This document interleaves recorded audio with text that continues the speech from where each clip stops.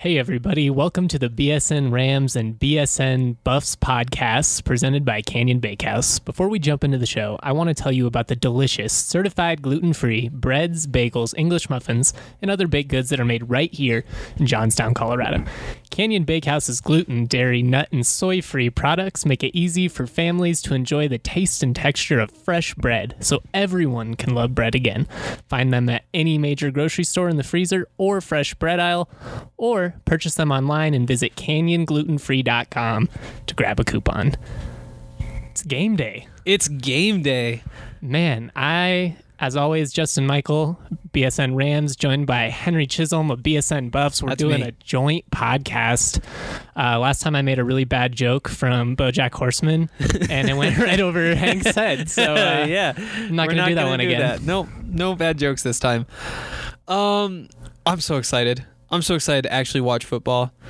You know, you get to watch some of the practices. A little bit. I mean, it's not the sexy stuff. It's indie period and stretching. But still, like just seeing guys in football pads on grass, I'm so excited. I'm so excited. I think part of it, too, just given that we do follow the Denver Broncos, you and I don't have to cover them, but just given how awful this preseason has been, I think it's made me crave college football so much more. And I mean, I always crave college football. It's the best.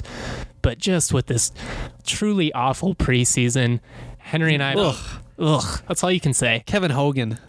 Who is that guy? Kevin Hogan. That doesn't even sound like a football player. No, you won't even have to know who he is in a week or two. Kevin Hogan sounds like he should sell car insurance. Yes, he does, and he probably will here pretty soon. R.I.P. Real football, though. It's game day. What are you excited to see? Honestly, I'm just excited to see if all of this positivity, and look, CSU, it's been a lot of sunshine coming out of their camp this August, and given how awful last season went, I think that makes sense. You can tell that the vibe is better, the locker room is more together. Is that actually going to translate to being a better football team, though? I mean, I don't think we've seen anything this fall that can really definitively answer that. So, tonight we finally have the chance to see what is this CSU team made of. I'm excited to see Laviska freaking Chenault. Dude's going to be a superstar. I'm a little nervous about CSU trying to cover him, though. I wouldn't be nervous about it because we already know what's going to happen. Like, there's no reason to be nervous and think about it too much. When they throw the ball to Laviska's going to catch the ball and gain a bunch of yards. He's going to score. You know, the strategy everybody's been talking about is just like double team, triple team Laviska, make him use everybody else. Part of me just thinks like, let him beat you. Hope he has a couple drops. Hope the one guy you stick on him, like definitely leave a safety over top, but maybe just, just accept it. And then try to win everywhere else. Bobo kind of alluded to that to an extent. He was like, look, and this guy's a phenomenal athlete. One of the media guys in Fort Collins asked him, like, is the key to slowing down Laviska just getting an awesome pass rush? And he was like, really? He's like, it's going to be effective to help slow down Steven Montez. But honestly, with the way CU can get the ball to Chenault in so many different ways, be it with the screens, and I know you've mentioned that they're trying to go more pro style this year and maybe not going to do quite as much of the screens and the plays behind the line of scrimmage that they did last year, but they always have that option. They do. And as an opposing defense, like, that's terrifying, just knowing at any point they can just dump it to him and he'll take it 89 yards to the house. He can do that kind of stuff. Who do you think that the Rams will try to put on him? I imagine Rashad Ajayi would be the cornerback that they would try and shadow him for the most part. He's kind of small, though, right? Yeah, he's not huge, but to be honest, CSU doesn't really have a corner that comes near the size of Laviska Chenault. That's fair. Huh. So, like you said, I think you're going to go over top with the safeties. They're pretty excited about this kid they got, Logan Stewart. He's a phenomenal athlete. Posted a recorded time of like 23 miles an hour on the practice field a while back, so he can fly. He's a hard hitter. I think they're going to try and hope that, if Laviska gets the ball near the line of scrimmage or beats the corner, that his speed and physicality can kind of make up for that. But we'll see, man. He's just, like you said, he's such a phenomenal athlete. There's only so much you can do to keep up with somebody like that. Yeah, seriously. And that's why a part of me does just think, like, go ahead. Like that is going to happen no matter what you try to do. And if you allocate too many resources, then you're just leaving yourself exposed everywhere else. Like leave a safety high, have the cornerback play kind of like underneath coverage, see if you can sandwich him in there a little bit. Hope that's good enough.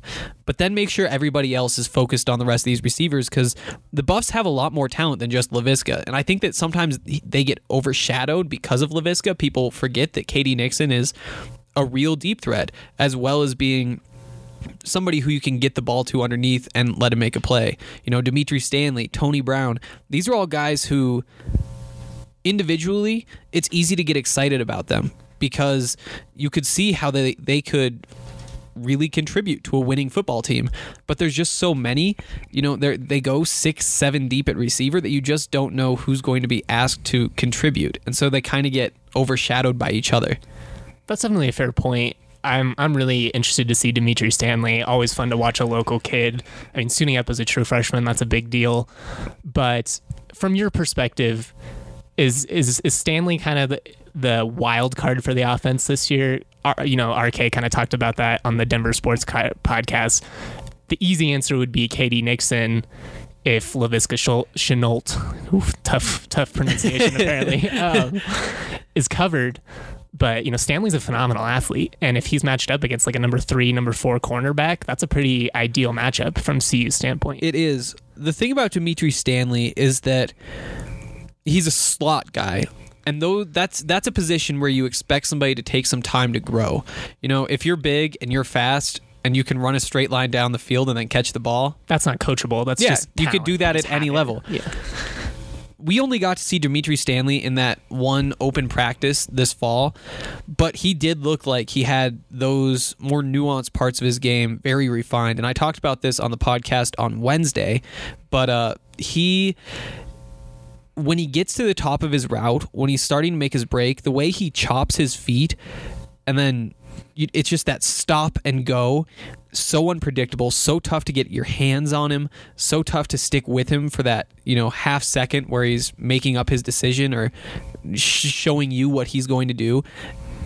He's tough to stay on top of. He is really quick, but you got to see him in a game. You got to see whether he's a very good slot receiver right now or somebody who can fill that role until he gets more experience in a year or two. With so much of the focus going to these CU wide receivers, Steven Montez, senior quarterback, it makes sense. It wouldn't be shocking to me if the Buffs actually came out and tried to run the football a little bit, especially early, try and set up play action. I mean, as we all know, Montez is a phenomenal athlete. I think he had a 38-yard rushing touchdown last year. Yeah. First touchdown of the game. Who in that Buffs backfield has potential to, you know, be a game record?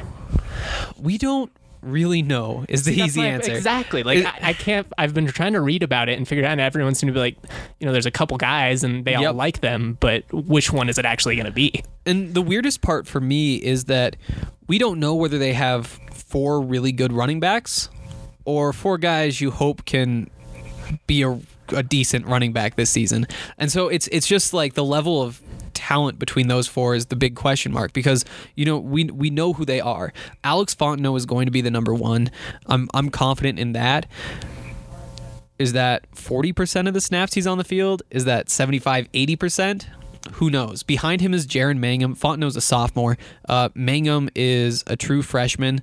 He's a big kid, 6'2", 215, I want to say. Behind them, there's Dion Smith, who's more of a breakaway type of back. You know, change of pace guy. Exactly. Somebody who you're hoping can get through the hole, find a crease, and get big yards. And then Jaren Mangham was listed number 4, and I think he's their best option as receiving back. And the fact that he's number 4 instead of one of these other guys makes you think all 4 of these guys should be seeing the field. That's going to be interesting. I think CSU is likely going to go with the running back by committee approach as well. Marcus McElroy, junior running back, guy with good size, runs extremely physical. He's likely going to be that number 1 guy, but it's definitely going to be a situation where you see senior Marvin Kinsey in the mix. He has had a great fall camp. He looks really explosive, runs well. We saw great flashes out of him a couple years ago as a true freshman. Have yet to kind of see it since. it's going to be interesting with both of these backfields. I think both teams are going to want to run the football, but I really think when it comes down to it, it's Steven Montez versus Colin Hill. I do too. I really do. And these Buffs running backs, I mean, the number 1 back is a sophomore, number 2 is a true freshman, number 3 is a redshirt freshman, number 4 is a redshirt freshman. We just don't know anything about these guys. Like, we haven't gotten to see them play at all. And it's exciting, but it's really exciting. I feel like I'd be nervous if I was a Buffs fan too. Just inexperience. It's a big game, week 1. Yep. You know, and last year, the Buffs offensive line manhandled that Rams front. They really did, yeah. They were opening running lanes everywhere. And, you know, I mean, I know the Rams defensive line is supposed to be much improved. The Buffs offensive line seems like it's improved as well. If both of them have improved at the same pace, you'd think that this would be an opportunity for the Buffs to really gain some momentum with those running backs before they head into Nebraska. And, you know, Air Force, is Air Force. It's kind of like in its own little world of difficulty to play them. But then you get into Pac-12 play and you want to have a couple running backs with some confidence. You want to know who you can trust. Well, definitely. You want to be able to control the pace. You got Nebraska coming into town. It's going to be a huge matchup. You definitely don't want that to turn into a shootout with CU's offense. I don't think that's something the Buffs would ever be scared of. But just the ability to control the tempo and dictate, you know, the pace of the game, it's so crucial. And I think we're going to see in this first week and, you know, moving forward out of Steven Montez, the growth in that area. You've mentioned a lot that you've liked how he's matured. Do you think he is going to actually come out and just be a better leader of this offense in general? I do. I do think that he will be better. We've heard a lot of people say that he seems like he's understanding that part of the job better. You know, I keep calling back to this, but the time he scored the touchdown, threw up the hand sign of the frat house, that kind of sums up what the issue has been with him. You know, it's that understanding where can he become a guy that his teammates rally around instead of a guy who's, you know, deferring to somebody like Katie Nixon, who is more vocal, or Tim Lynott, who is more vocal. And we don't know how much he has progressed, but I am confident. I mean, just the fact that he's now a senior should help. Like, he should be making this slow, natural progression. We've heard that he is progressing at a pace that is impressing some of the people inside, both like the locker room, but also the athletics department. Is that a big difference, though, or is this just another small change? Because it does need to be a pretty big difference. That's the tough part, and it's especially in fall camp, it's so hard to judge. They're always going to say the right things, you know. What football coach, what quarterback has ever come out in fall camp and been like, man, our effort was just abysmal. We suck. We're immature. We haven't learned anything from losing 7 straight games last year. That's not what they're going to say. No, it's got to be so rare to hear something like that, because that's your last ditch effort to light a fire under these guys. After everything else hasn't worked, you call them out in the media and just say, nope, it's not happening. This is why this is going to be a dumpster fire this season. Going to be interesting to see. I thought, you know, I haven't had a ton of experience around Steven Montez. I don't know him that well personally. I did get a few minutes with him one-on-one at the media luncheon thing, and admittedly, I was impressed with his demeanor. He came off composed, he came off confident, but not necessarily cocky or arrogant. I think the 7-game losing skid did humble him to an extent. It'd have to. How would it not, you know? But, man, football, I'm so excited. Me too.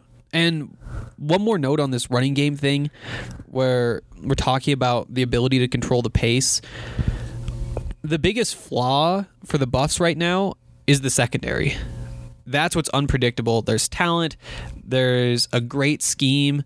Whether the talent is ready to be on the field and whether they've picked up on the scheme, we don't know, and there are quite a few reasons to be a little bit scared. And if you can't run the ball and run out the clock, you're just giving the other team more opportunities after you've built a lead to go down the field and make a play, tie the game up, that kind of stuff. And that's something that, you know, I'm pretty confident that the Buffs are going to win this game. They're going to have, maybe they don't finish with a 2-3 touchdown lead, but at some point I do think it kind of gets into that range.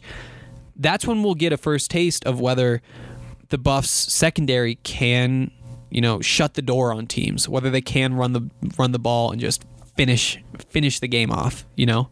think that's a good point, and we'll keep talking about this in just a second. We're going to take a quick break to hear from our sponsor, but man, the secondary, as CSU found out last year, like, it can be so detrimental if no lead is ever safe. I'm not, from the outside looking in, I don't look at CU's secondary and I'm not just like, man, those are weak. Like, I don't see that. Also, CSU's offensive line makes me nervous, so even if their corners can't cover, I'm not sure the quarterback's going to have time to get them the football anyways. If CU has a big lead, 2-3 score lead, like you mentioned, you think it may get to at some point. We'll see if it stays that way. And the Buffs start, bringing the house, trying to really pressure Colin Hill. The game could get ugly. We'll see how it plays out. Yeah, and it's easy to see in a game where if one team does get out to a big lead, it's easy to say, no, the game's over, nothing worth watching. There's going to be a lot worth watching, even if this does turn out to be a blowout one way or the other, just because it is a chance to see how these teams will respond to those situations, whether they have the talent, because, that's situational football. You want to see what happens when everything's balanced, when it's a one-score game, you have time to get the ball downfield, just that normal football circumstance situation.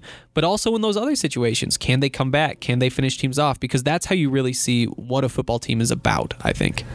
Yeah, I mean, good football teams finish. I think that's a corny saying, and I really sound like a offensive coordinator or something. Yeah, right there. yeah. Yeah, we got to go out there and finish. Yep. That's the key.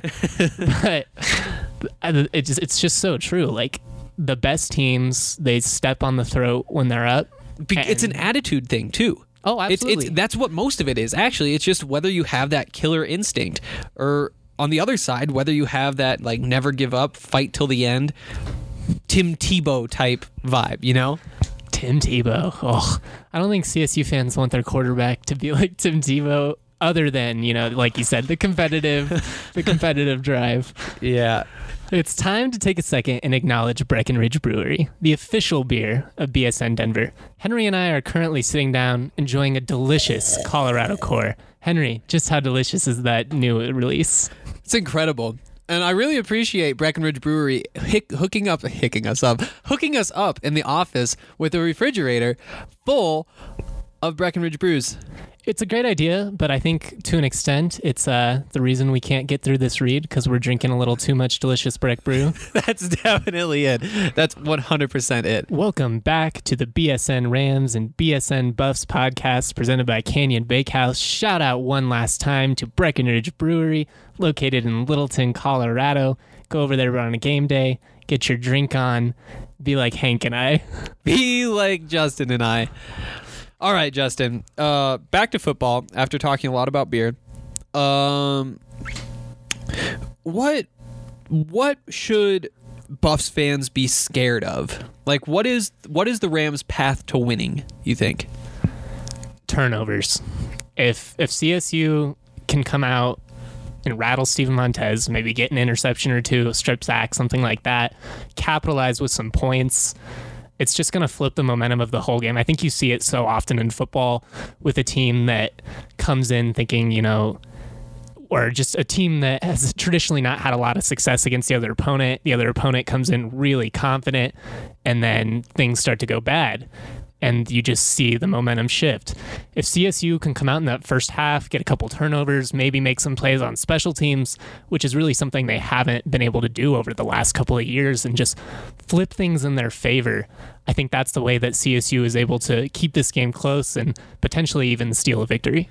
I agree, because so much of what this football team wants to do this year, we've heard they're going to be physical, they're going to hit. This is this Mel Tucker SEC, be mean, angry mindset. And when you come into a game like CSU, I've been talking to the guys and they say, like, yeah, we're just going to beat them down. We just want to cut their heads off, like that kind of stuff. That's the attitude. As soon as you put them back on their heels, I think that might even confuse them a little bit, just because they spent so much time thinking, like, visualizing, we're going to go up big early, we're going to keep going, we're just going to suck the life out of this football team. Whereas if you're going into a game against a team like, Nebraska, for example, you understand that you might have to be resilient. You go in there thinking like, we got to get off to a hot start, and if we don't, then you know what? Take the body blows, use your opportunities that you're given, and it's definitely a different mindset going into that kind of game than it is going into this style of game. So if the Rams are able to get a quick turnover, score early, get up a score or two, that could really throw off this Colorado football team. I think we'll see. I mean, we talk so much about Steven Montez and his maturity, his resiliency in the beginning of the podcast. I think if, CSU were to, let's just say Montez comes, let's say for the sake of argument, CU comes out, they get the ball first, turn it over, Rams capitalize, score a touchdown, 3 and out, add a field goal or something like that, 10-0 halfway through the first quarter. I'll be really curious to see if all of a sudden you see Montez forcing it. You see him trying to just do too much because he's so used to just running, straight through CSU. Yeah, and in that situation, I would really be paying attention to the sidelines, because that's where you're going to see whether guys are, is everybody like coming together? They huddling together, talking, communicating?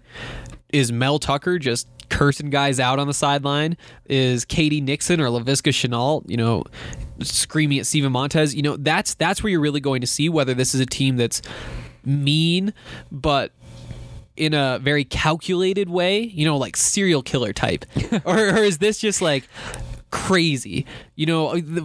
This is probably wrong, but I think of like those Miami teams where it's just like a bunch of hotheads, and if everything goes the right way, they are going to beat the hell out of you. But if things start to get messy, it's just toxic, and there's a big difference between those two, and we haven't seen which of those Colorado is. And one thing that you're going to have to consider with this matchup, just how it's gone over the last 4 years. CSU wants this game badly. Like CSU, I mean, we've talked about it all week. I don't want to beat a dead horse, but CSU wants to beat CU probably more than CU wants to beat CSU. Just given CU's won 4 straight, there's the whole complex about being a smaller school and the rivalry. We don't need to go into details of that. We covered that. But see, they want it. Like talking to the guys in the locker room, guys like Max McDonald, who grew up in Fort Collins, he's a starting linebacker, grew up dreaming of playing for CSU, has now experienced 4 consecutive losses, genuinely heartbreaking. I talked to some of the other guys on the team, Jalen Bates, he transferred in from Arizona, and he just kind of looked at us and he was like, Max's pitch to the team was so emotional and so heartfelt. He's like, Jalen Bates started to get emotional just talking about how much the game meant to Max. So like this is a game where the defense in particular, I think the offense has been a lot better about, saying the right things. Like, it's just another game. It's week 1.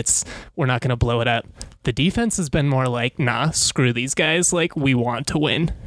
And I think that's really intriguing because, Colorado, like I said, has that mindset, but it's more of a, we're going to stomp these guys. Like when I ask the question, like there was a group of guys at a soccer game that I was at, and I was just like, hey, I was just wanted to like check in, see what's going on, how's meetings and stuff. Yeah, what do you think of the CSU game? And they're like, oh, we got this. Like we're going to beat these guys up. And that's different than really wanting it the way that Colorado State does. And so much of college football is just based on how, I almost want to say how stable the team is, because these are college kids. They get up, they get down. Yeah. Like the attitude, the way that this team is approaching the game, that's so huge. I agree. And from, I've been around CSU football for about 6 years now. I used to work for the team. I've covered them for 4 now. And of all the CSU teams going into a game, I've never seen a Rams team that so desperately wants to beat CU. And I mean, because they've never done it. Exactly. Why wouldn't none of them have done it? And if you're CU's standpoint, I think a lot of CSU fans right now are listening to this, and they're probably like, these CU assholes. They're so cocky. But can you really blame them? Given how the last 4 games have gone and given how 2 of 4 have just not even been close. Hi, this is Allie Monroy. Just adding on to kind of going where you were talking, Henry. the Buffs do have a vengeance in a way, not necessarily with CSU, but they were an embarrassment the last half of their season. They want to start, they have that want. They want to start this season off with a bang. They want to beat CSU, head into Nebraska confident, but they know how bad the last half of last season was. So they may not be as much as CSU in the sense of the Rocky Mountain Showdown, but they're angry and they want Mel and everything that the new coaching staff has instilled on them to show this first week. That's definitely a fair point, and I think I don't want to imply that the Buffs don't want it or anything like that, but just I think it's a little bit easy for CU to just kind of overlook this matchup. I think they have that mindset, that want to, have an incredibly successful season. But if we're being completely honest, I think a lot of Buffs fans, Buffs, even maybe players, are kind of looking at the season like it starts with Nebraska. Yeah, I do think that there's something to that. I've said quite a few times, I'm not worried about this team getting up for CSU. Like with Mel Tucker, all this stuff that's going on, just the way these guys think, they want to win. They're excited. They aren't going to, not prepare or play half speed or think that they can get away with cutting some corners. I think it goes back to what we were talking about earlier, where they They still do have that attitude where it's like, we are going to go in there and we are going to rip these guys' heads off. And if they come out and the Rams catch a couple breaks early and things aren't going the way they anticipated, the way the Buffs have been thinking they'd go, that's where it starts to get sketchy. Allie's back. I can see that as from what I know about Buffs fans, almost everyone I know doesn't take this game as we're just going to easily destroy CSU. There's always that factor of a what if when it comes to this game. And it's nerve wracking because obviously Buffs fans want to be confident and they're like, oh yeah, we're totally going to win. But this game is just one of those games, one of those like rivalries with a school that you just honestly never know. And they want to come out in this last Rocky Mountain Showdown at Mile High and win. And I do think that from what they've learned last season with losing so many straight, is that they know how to try and get back up when things aren't going their way. They're going to need to be able to do that, obviously, if they're going to have the type of season that they're hoping for. The national narrative hasn't been so far that CU is going to come out as this great team. Definitely hasn't been for CSU. I think they're projected at like 3 and 4 wins apiece. Henry and I both agree that CSU and CU will win more games than they are projected to win. 3 and 4, that's so low. How do you not win more than 3 games if you're the Colorado State Rams? I mean, if they just given on the schedule based on some of the guys that are coming, some of the teams that are coming in, like if you can't beat more than Western Illinois, New Mexico and UNLV, State? San Jose State, some of these schools, like you need to refocus your priorities. It's bad. A lot of the conversations we've had over the last couple weeks will be moot points if they're losing to teams like that. That's true. I don't know. I think that this has been a good talk about this kind of stuff. One last point is, we spent a lot of that first segment talking about how the Buffs, there's a good chance we'll get to see whether the Buffs know how to close a game. When they get a lead, is the secondary going to be able to hold their own and just end things? Can they run the ball, run out the clock? But we didn't talk about, do the Buffs have the big playability late if the game is close? Because that's where our mind is at going into this. And I think that kind of like exemplifies the one potential flaw that you just hope that the coaching staff and the players aren't thinking the same thing, where it's like, what is my job going to be as somebody in the secondary? My job is going to be, for the first half, play good textbook football, be in good position, make plays when you have the opportunity. But in the second half, take a couple steps back. Be a little relaxed. Like, just don't give up big plays. Make them work, grind down the field. Don't give up the big chunks. They aren't thinking, I could be a guy who would have to be in there, pick a ball off late to give us a chance to win. I think that kind of like sums up kind of where we're talking about this potential route to a win for Colorado State. Well, it's just like the difference in experience. So much of it has to do with recency. And if you grew up watching CSU, or, if you have a deeper understanding of the history of the game like Allie does, or where you can point to some of the closer games, it makes sense that, like, yes, like, this game could go any way. But it's tough to have that mindset, like you said, when you're just so used to it not even being competitive. And what we're going to see from this Buffs team is if CSU comes out competitive and keeps it close, we're really going to see just the maturity of this Buffs team in week 1. And, whether that SEC mindset that they like to talk about so much is really translating. Yeah, I think so. If you're like me and you're trying to figure out how to be a mature, refined adult, or if you just really like wine, you have to check out my friends over at Winester. Winester is an innovative online direct-to-consumer wine club connecting wine drinkers with more than 110 of the best wineries in America today. What makes Winester special is that the majority of the wineries they work with are too small to attract the attention of retailers, meaning not only are you getting access to some delicious and hard-to-find wines, you're also supporting real people making real wine, not one of the few large corporations producing most of the wines available in stores. With Winester, all you have to do is sit back and relax as they curate a hand-picked shipment from the best small wine producers in the U.S. Then, when you fall in love with a couple wines, as a club member, you can have them sent right back to your door with no shipping costs. Hey, Justin, guess what? What? That was my first time ever doing that read. Wow. Yeah, I didn't even scope it out before. Got through it pretty clean even. It could have been better. It'll be better next time. We're not trying to beat you while you're down or anything. Okay. Into the final segment now. And this is where we are going to make our predictions for the Rocky Mountain Showdown. Oh man, the time has come. The time has come. We are just hours away. We are just away. 28 or something hours away, because it's an 8 o'clock start, which is just absurd to me. I'm not a fan of it. I mean, I like from the traffic standpoint, I think it'll be good for tailgating because you can get down there and have plenty of time. Yep. But college football games, man, they're already so long. It's going to be probably after midnight by the time this game actually ends. It's and then that's when we start working. Yeah. Yeah, but they don't care about that. No, they don't. They don't care that we're not going to leave till 3. They just want to make sure everybody has enough time to drink beer outside so that they don't have to sell beer inside. Another lame decision. Like, I get that stuff got rowdy in the late 90s and they had to make some changes, but let people buy beer. Come on now. Yeah.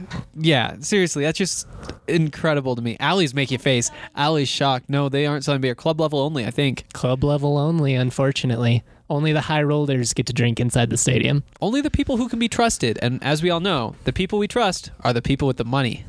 Always follow the money. I think so. Yeah, I believe they did. I'm not sure if that's new or not, but yeah. So that's a bad rule, and hopefully you guys are hearing this before you go out there so that you know. Bring a flask to the parking lot, go to a tailgate, do something, because you're not allowed to have fun in the stadium. Unless, of course, you're underage. We can't encourage underage drinking. Although, I found out the hard way, you can underage drink. There's just a consequence to be paid. Yeah, I can't believe you're the guy here with the MIP. I have 2 MIPs. It's just absurd. That's absurd. Yeah, and it happened in a 2-month stretch, and both were outside of football games. What happens to you when you get an MIP? What do you have to do? A lot of community service. The second where'd you volunteer? ARC thrift store. Nice. Yeah. Did you ever find any good stuff for yourself there? Yes, I found. Okay, then it shouldn't count. It shouldn't count. And I got it for free. They gave it to me for free. Oh, really? Yeah, they were like, "You like that?" And I was like, "Oh, yeah, pretty cool." And they're like, "Just take it." Maybe I don't think that's the official ARC policy, but the manager that was there that day was just like, "Screw it, man, take it." Yeah, maybe I should lose my ID. Oh, I could make a fake ID so I can get an MIP and go get free stuff. Just so that, for the stories and the retweets. Exactly. Find a fake ID that says I'm 20. Moving back to football, though, because Allie gave another look. Okay, Justin, we've danced around it as much as we can. Who's winning this football game? Look, so much of me wants to say that CSU is going to come out and win this game, and I genuinely do believe that it's going to be a really competitive matchup. The 14.5 point line, whatever it ends up being, I think is a little bit absurd, just given that CU is under a first-year head coach. They're trying to do a new system on offense. A lot of what-ifs that we're still going to find. But in the end, I think CU's athleticism ends up being just a little bit too much. I see them winning this game somewhere around 34-23, something like that. Okay, I think that's a good guess. I think that there's definitely a way that plays out. I do think that the Buffs will score more just because this offense and the firepower and the fact that they are a pass-first offense leads me to believe that they're going to be putting up some big-time points. And with CSU, I could see them creeping back inside that point line late. I think that's what worries me. I think, like I said earlier, I do think that the Buffs are going to get 17-point lead or something at some point. It's just whether that dwindles away and it ends up being a one-score game at the end. Let me ask you this. If CU, let's say the game is tied with 2 or 3 minutes left in the third quarter, are you going to be sweating? Well, I won't be sweating because I don't really have a dog in the fight. Yeah, for sure. I mean, that's your worst case scenario. That when you are expected to win, every minute that ticks off the clock that you haven't built a lead, that you aren't building on your lead, that's bad. That's really bad. If it's gotten that far and the Buffs haven't been able to separate themselves, then there's 15 minutes left, and it's a smaller sample size, more chance for some randomness to cause the team that is less talented to win the football game. So, yeah, I think that start. I would say if it's tied at halftime, that's when you're starting to think like, oh boy, this could go the other way. This could be changing the narrative of this Buff season. The whole narrative of Mel Tucker coming in. If he loses this game, that's the end of the honeymoon period. That's it right there. That's a good point. I mean, you can't, if you're a Buffs fan, just given how confident everyone is, especially, it would just be so deflating for CU from a morale standpoint in the locker room, from a support standpoint in the stands. I mean, it's not like they're not going to show up for Nebraska and Air Force if they come out flat against CSU. But I think people are going to start thinking like, oh no, man, like here we go again. Yeah, and having spent time with Mel Tucker, I am totally bought into him being one of the next big head coaches. I think 4 or 5 years down the road, either Colorado's going to have to pony up and give him more money, or he's going to be gone to a bigger school, just because he does have that pedigree. He carries himself in that way. He has the football smarts. I don't know what he could possibly be lacking as a head coach, except for right now experience, and that'll come. The one thing I'm curious to see with Mel Tucker specifically, coming from the programs that he's worked at in the past, I'm sure that he's already experienced it a little bit, but I think there's a reality check that sets in, because as great of a football program as CU is, which it's a good football program, this is not me taking shots, the resources are not that of the SEC. No, it's not really even close. And while it's easy to come out and preach like we're going to have the SEC mindset, we're going to have SEC mentality, we're going to play like an SEC defense, you also need the athletes like they have on the SEC. Yeah. And while I do think CU has a very athletic defense and offense, I think they're just an athletic team in general. They are. That SEC mindset is not something that I think you can just install in like a month. Yeah, and like I get this close-up look at Mel Tucker every day where I could feel like, oh yeah, he's handling every situation in the way that I would hope a football coach would handle that situation. Buffs fans, though, they don't get to see it. Most of them, I mean, I guess the people who listen to the podcast have probably spent a little more time. They're reading up. They're watching the spring game, that type of stuff. But to the more casual fan, Mel Tucker's just a new coach. There's no reason to think he's going to be a good coach or a bad coach. If he comes out and loses the Rocky Mountain Showdown, there goes a bunch of the fan support, and that would be huge. If the Buffs beat Colorado State and then the next week lose to Nebraska, Nebraska's a good football team. Stuff like that happens. I don't think that kills the honeymoon phase right there. Losing to CSU, though, would have this team crashing back to reality. It's definitely a big game for both head coaches. You'd have to go back a while to find a Rocky Mountain Showdown where there's this much at stake for both teams. Obviously, CU, and we've talked about before, this is a non-conference game. You can still accomplish all of your goals whether you win or lose this game, aside from maybe if you're, trying to win a national championship or something. I don't think we're putting those type of lofty expectations on CU at this point. But, this is a game that matters a lot for Mel Tucker. Obviously matters a ton for Mike Bobo. He's 0-4 against CU. I wrote in an article about a week ago, this is a talking point that shouldn't be quite as contentious as it is. CU's won 3 times as many games all time in the series. So, really, this is a game where CSU should be kind of going in every year thinking like, a win would be cool, but it's not necessarily realistic. The problem is Jim McElwain went 2-1 against CU in his 3 years in Fort Collins, and you're still trying to drink the Sonny Lubick Kool-Aid of the late 90s, early 2000s, and I get it. It was a ton of fun. Those games were amazing, but it's a new generation of football players, and Mike Bobo has yet to prove that he has what it takes to coach a team in these big games. And it's not just CU, it's Boise State. He's 1-3 against Wyoming, 1-3 against Air Force, 0-3 in bowl games. It just adds up. It does. It really does. It would be so huge for him to get this win. I think that really could change the narrative, because I almost feel like the Rams have to be kind of a deciding point on him. They've invested so much in the school, all that, or in the stadium, all that kind of stuff. If Bobo's not the guy, now's the time to make the change. Now's the time to say we have all of this going for us. Let's jump into it for real next year with a new era. It's definitely going to be a make or break season for Mike Bobo. He's a guy who I have great respect for. He always treats the local media incredibly well. He's respectful. You can see that he genuinely cares about his kids, and I've been around some coaches, football and basketball, I'm not going to name names, I think you know who I'm referring to, that were genuinely not good people, and they did not care about their players. And Mike Bobo is as far from that as it gets. He is a good man.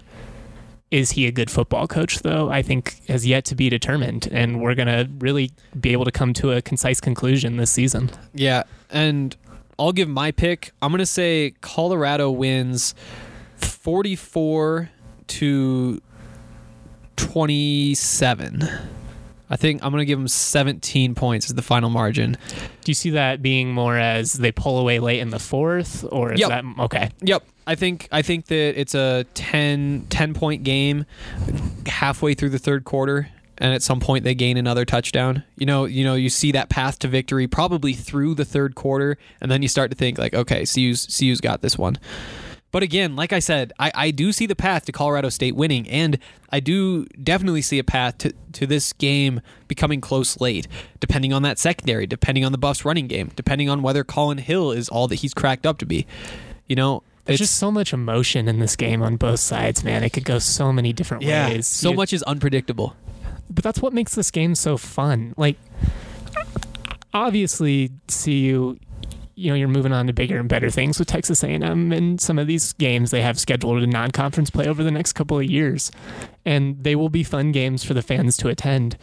But it's not going to be the same deal where you have 20,000 students from both schools screaming at each other and it's chanting "fuck CU" and "it sucks to be a CSU Ram," which can for a brief second, let's just talk about how lame both of those are. CSU fans, you're better than that. One, can we come up with something better than just chanting "fuck CU" for 15 minutes? CU fans, can you really not come up with something more creative than "it sucks to be a CSU Ram"?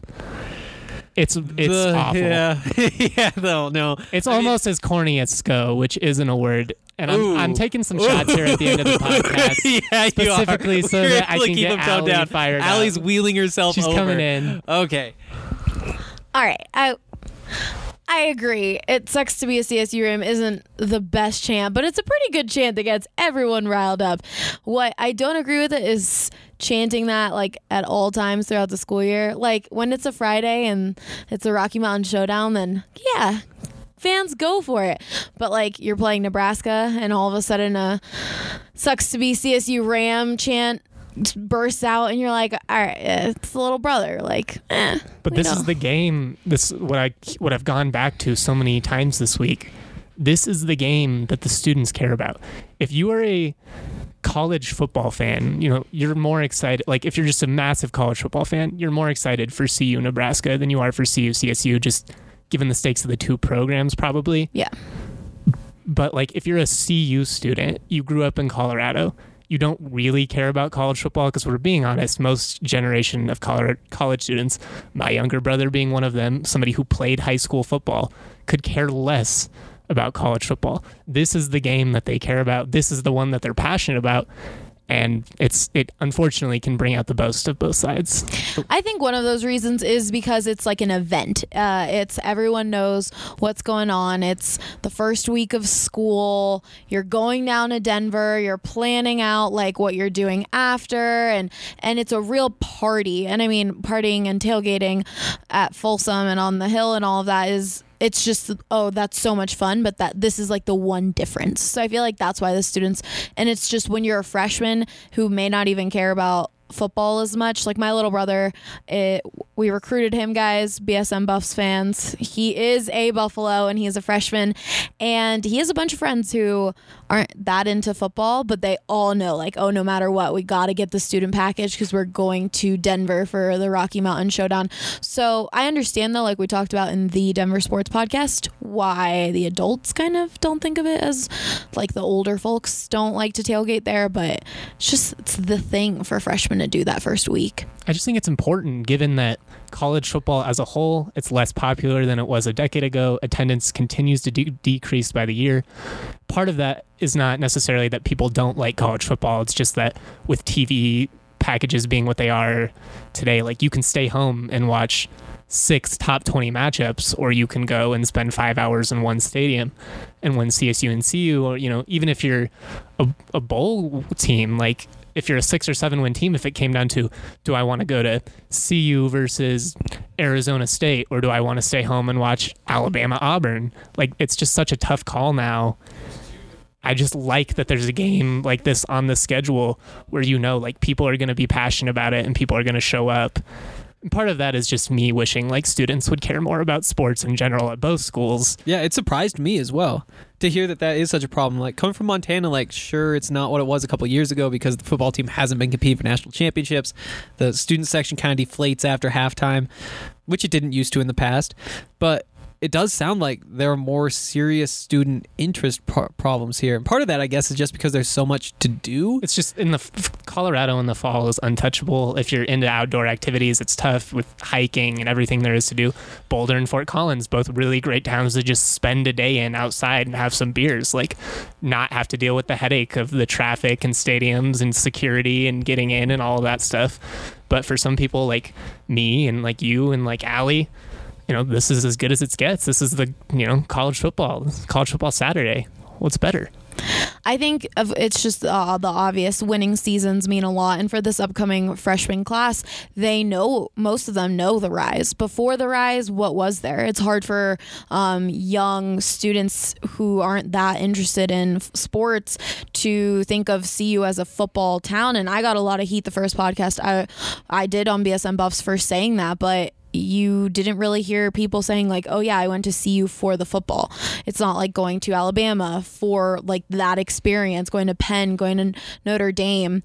But now that you had a season like the Rise and you have more of a hype, I feel like with students, they have something close to them that they remember how cool that was. And Darren Cheverini posting a picture of like the student section completely taking over the field when they won the Pac-12 South, like that's cool. Like I see my little brother's friends are like, oh, we want that again. And so that there's an expectation there. And of course with CSU, once they start winning, those fans come out and it's bandwagon-y, but I mean, it's college. So not that many people will necessarily care.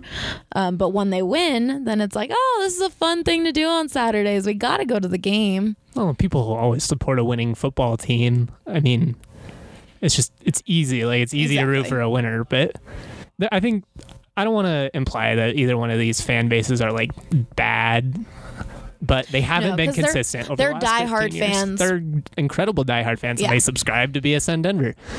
But I mean, if you're a 20-something-year-old right now or early 20s, your entire life basically CU has been irrelevant, CSU has been irrelevant, at least nationally. You have the Rise in 2016. You have CSU's 2014 10-win season, which ended with them getting blown out in a Las Vegas Bowl. Pretty much the story of CSU's life. And then other than that, you got to go back to like 2005 and the days of Gary Barnett. Like, exactly. Most people don't even remember that. So you have those diehard fans that grew up and just loved CU and CSU, and those guys always show up. But it's really getting both schools working with the athletic department and really trying to find ways to motivate the students, the new students, to get into it. Because I knew a lot of friends who went into CU not caring about CU football and then left with like, oh my God, I have to come back to go to tailgates and go to a game at Folsom. Like, that was the best part of college. And then there's other people who just didn't really have that experience. So it's all about the athletic departments for basketball and football really trying to get the fans, the students, interested. Definitely agree. I think all three of us just want to see college athletics be relevant in the state. I mean, there's CSU pride, there's CU pride, but just logically, like if we could get to a place where both of these teams are even top 40 consistently, not even like top 25, just be relevant. It'd be huge for BSN Denver. It'd be We'd be huge getting for us. subscriptions. People would be watching, buying shirts, be incredible. But yeah, no, I think it just confuses me. How do these kids feel like there's something better to do than go watch college football? Like, that will just never register with me because that's what you grow up wanting to do. Like I was saying, that's the best part of college. I'm so excited. The Buffs bye week in November, I'm heading back to Missoula. Grizzlies are playing Weber State. I was looking through the other schedule, like the Lady Grizz are hosting Arizona, a Pac-12 team, which is going to be incredible. And like, those are the experiences that I just live for. And to see that other people don't even care at all, it's just weird. I just think, it goes back to what we said with Boulder and Fort Collins, having so many alternatives you can get. They're just fun places to be. Like, it's easy to, I don't know, spend your Saturday drinking on the hill or with your friends hiking instead of. But I agree, man. As someone who doesn't spend a whole lot of time in the sun other than when he's on the sidelines, I'd rather be on the couch watching football or in the stands cheering on my favorite teams. I agree. It definitely is just, there's so much to Colorado being an incredible state and people from all over wanting to come here and go hiking and go partying. And it's, like I said, a lot of that era of like, oh, CU football, like that's why I want to go to school there. And CSU took it past, and now it's about getting back to that and having excitement. And maybe that is with a new head coach for CSU if things don't go that way for Bobo this year, and then same with Mel, like having that excitement. And that's Mel's goal, Mel Tucker's goal this year, is to bring that atmosphere back to CU football. That's really exciting. It is exciting, and it's exciting that the Rocky Mountain Showdown is finally here. Finally. I'm stoked to see how it plays out. I do think CSU is going to be competitive. I hope they're competitive selfishly just because I'm so tired of watching these blowout football games. Yeah, 45-13 last year, 17-3 the year before, 44-7 the year before that. Year before that, first year Colorado's winning streak was an overtime game. So, like, that's... They haven't been great games recently. They really have. I mean, the 2017 game was competitive. It's one that CSU fans will forever look back on bitterly just because of how it played out with some of the pass interference calls. But, I mean, they had every opportunity to win that game. They just couldn't put it together. 2015, Bobo's first year. If I remember correctly, I'm pretty sure CSU missed 3 field goals in that game and then ended up losing by a field goal in overtime. Absolutely brutal. But it's pretty much just been 4 years of brutalness if you're a CSU Rams fan. Yeah, and the surprising part to me is looking back through that, Colorado was favored in all those games, but they were favored by one score. 7 points, 9 points, 3 points. Like, I mean, historically, more games, at least if we're going back to like 2000 or late 90s, there have been a lot more one-possession games than otherwise. So, and even when it ends up pulling away, for the most part it ends up being like 13-14, not 45-13 or whatever it was last year. I just want to see a good football game. I just don't want to be disappointed after building this up, after sitting through terrible Broncos preseason games. I want to see good college football, competitive, and even if it's not competitive, don't make it uncompetitive because people are fumbling the football or because there are penalties. Like, go out there, play football, make it fun to watch. Just give us something. Just create some buzz for the season. I think both programs will benefit from it immensely if you have a competitive football game. Man, it's here. That's really all I think we have to say on it. We'll be at the stadium live, so make sure you're keeping up with BSN Buffs, BSN Rams. We're going to have all kinds of live content. All sorts of stuff. It's just going to be great. It's going to be so much fun. And we get to do it together for the one time this season. It's going to be fun. The best part. The dream team. The dream team. Plus, Allie's back. Do you want to make a prediction real quick? Well, I think CSU will destroy CSU. But I just want to say, since I don't cover the Buffs anymore, Sco Buffs. That's cute.